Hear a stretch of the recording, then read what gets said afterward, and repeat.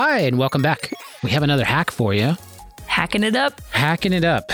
So this is our second hack. Just to give you a reminder, it's still pretty early in our hacks career.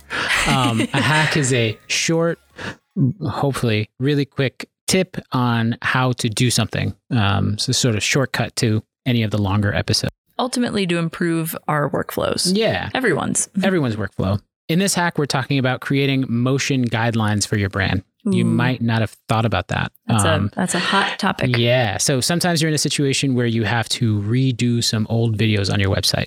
That's a pretty common thing for marketers. They look at the website. They're like, these videos could use some upgrading. Maybe it needs new branding. Maybe you're working with an agency. You've done a bunch of brand revision type activities. So you got new brand guidelines, you got a new website, you got some social media templates, things like that.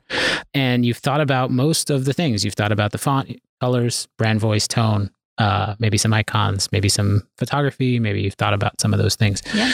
And your website and brand are looking pretty good, but there's a disconnect when you come up against the idea of motion. Like, how does this brand move? It's a big question. It's a very big question. Yeah. So we believe the way you should approach brand motion is when you really start to understand tone and voice of your company.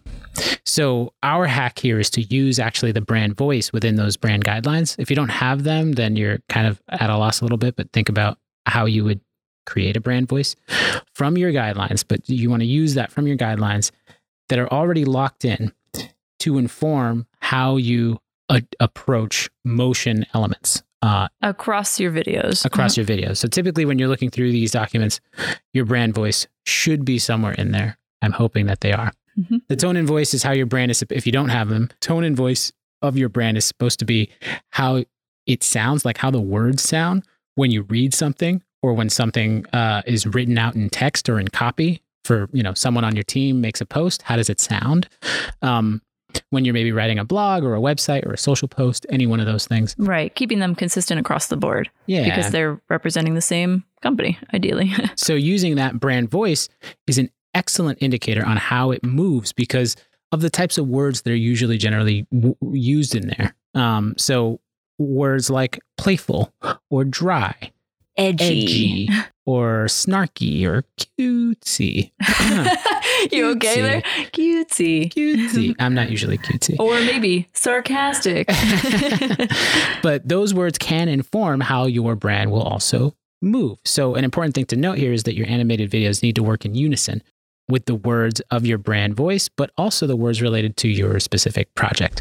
So if your company tone is typically playful, but you're addressing a sort of serious topic, those two ideas can work in unison. I mean, we think they can, but typically one sort of needs to be a dominant over the other. So they don't collide or contract in any way. Right. They still stay consistent within the brand guidelines. Yeah. Another way to think about motion is energy. So what kind of energy should your brand give its audience, right? Is it blazing fast? Is it intense? Is it just straight powerful? Is your energy spiritual and calm? Or is it peppy? You're getting like a little pep in my step. So these are all just examples, but there are many more ways to think about how these elements should move. But with that energy behind them, what kind of energy are you like transferring from them through the motion from your video to your audience? Right. The TLDR of this situation is that if you don't have motion brand guidelines already, you should consider them. That's true.